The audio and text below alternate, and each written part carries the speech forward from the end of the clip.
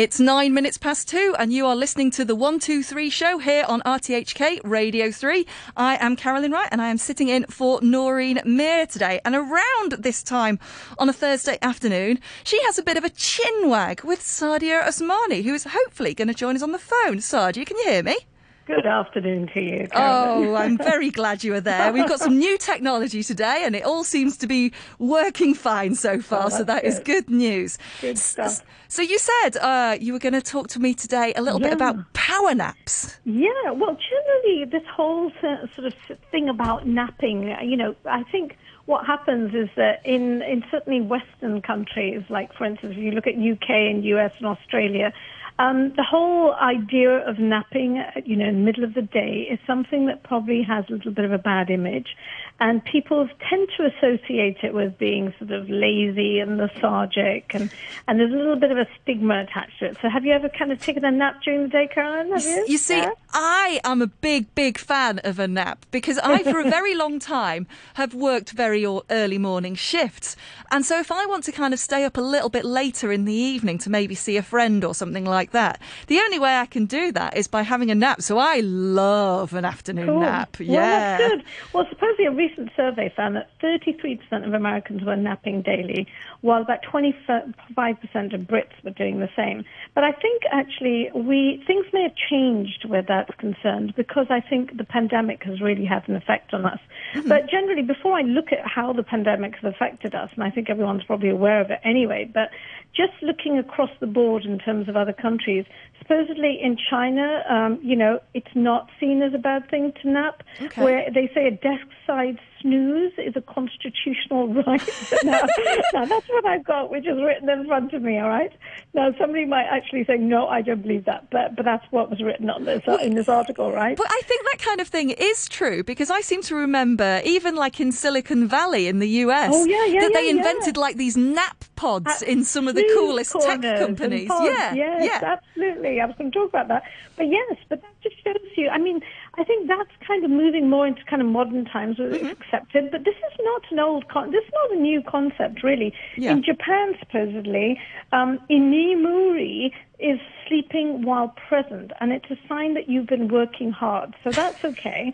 In Spain, obviously, we know that siestas are very common, and I would say that certainly in places like India and Pakistan, it is absolutely normal.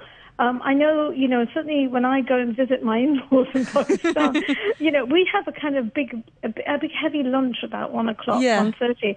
And after that, my goodness, it hits you. And there is nothing more than you want than just to go and lie down and have a good sleep for about an hour and a half. So that's normal. Stop. Now that sounds like, So it sounds like that's a big thing of having like a big lunch. But what about also sort of, how much of a factor is the weather? Because like obviously places like Spain, it's very hot, and India and Pakistan might be, certain areas, certainly. Because it's kind of a peak time. They say that the best time to nap, and I hope nobody's napping at this point, as you said, during your program, but is usually between 12 and 4. Maybe 12 and 3, but they say if you do it sort of after 4 o'clock, then that's going to affect your sleep in the night. So, and this goes back. Supposedly napping was at least, it's not as old as the Romans. They used to call it sexta hora, which means a sleep in the 6th hour of the waking day. So that means about noon, really. So I suppose that qualifies as the siesta. Right. So, and studies are showing that people were showing the same levels of learning after a nap as they were showing after a full night of sleep. Wow. So just that short nap, about 15, 20 minutes, is pretty good for you. Now with the pandemic, obviously lots of people have been working from home, so there's been a lot of disruption in our lives. Yeah. So we're not actually working to any, our routines have been disrupted. We're at home, and keeping track of time is difficult. But the other thing is that because we are at home and there's limited sort of interaction and stimulation, we're not walking outside, we're not getting tired. Yep. And the light in the house is different to what it would be in an office. It's probably a little bit more dimmer. Definitely. And we've got the comfort of the sofa. Oh, yeah. And the sofa is there. And how many of us are sitting in laptops and I'm doing that at this very moment. I'm sitting on the sofa with a number of cushions behind me. Suddenly, if everything goes quiet, it's gone. Like I'm gone. But you can be in your pajamas. So all these comfort factors are affecting us in terms of our kind of thing for sleep.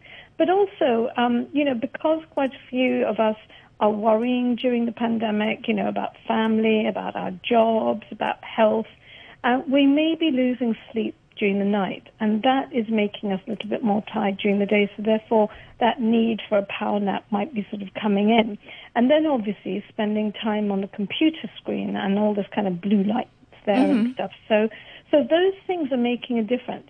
But the basic thing is that it's generally good for you to have a nap, but now because of the pandemic and stuff and the effects of it, it's important to keep in mind that actually a little bit of a nap is critical to the biological process, because supposedly sleep empowers an effective immune system. Now that's obviously key at the moment. Yeah, absolutely. So that will help. They say naps have been tied to bolstering immunity. A power nap, the maximum 20 minutes, means you remain in a near sleep state, but we emerge mentally sharper.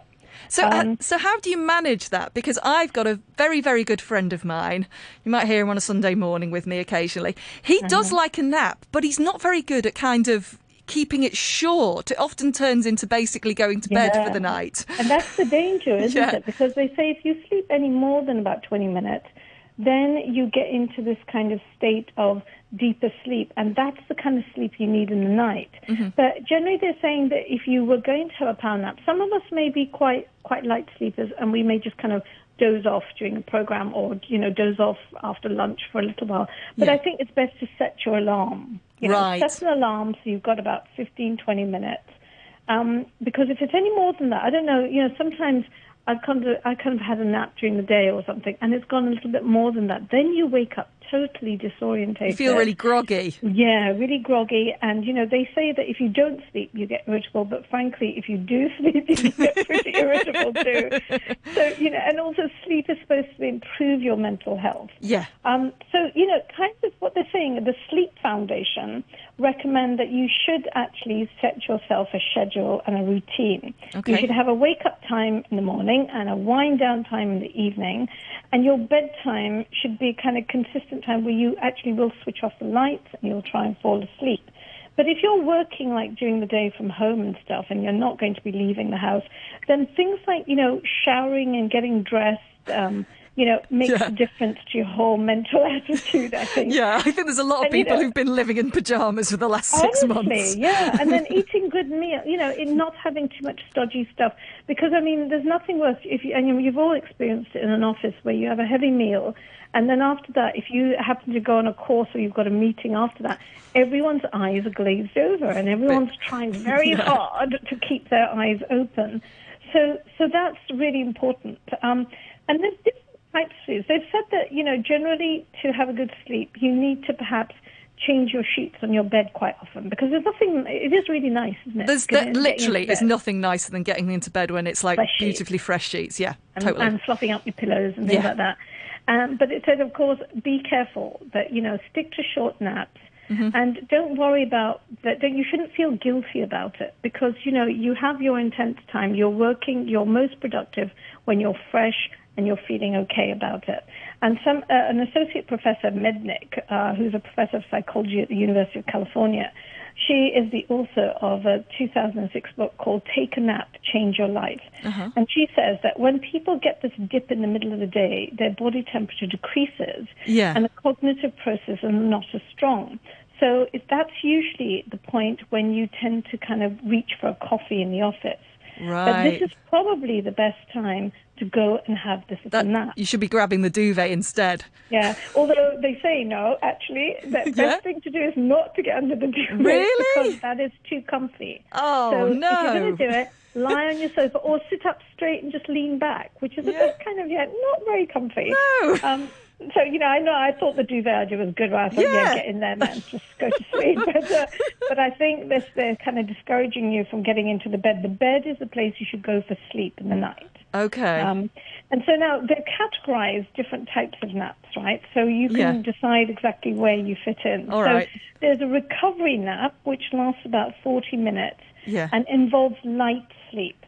Okay. And NASA, a study from NASA found it improved pilot and astronaut alertness by 100%. So Wow. it's good to NASA, it's good for you. Right? Yeah, I reckon so. So that's a 40-minute thing. Okay. There's a prophylactic nap. Okay. And it's for severely sleep-deprived people and basically involves taking yourself off to bed forever or until you feel better. Okay.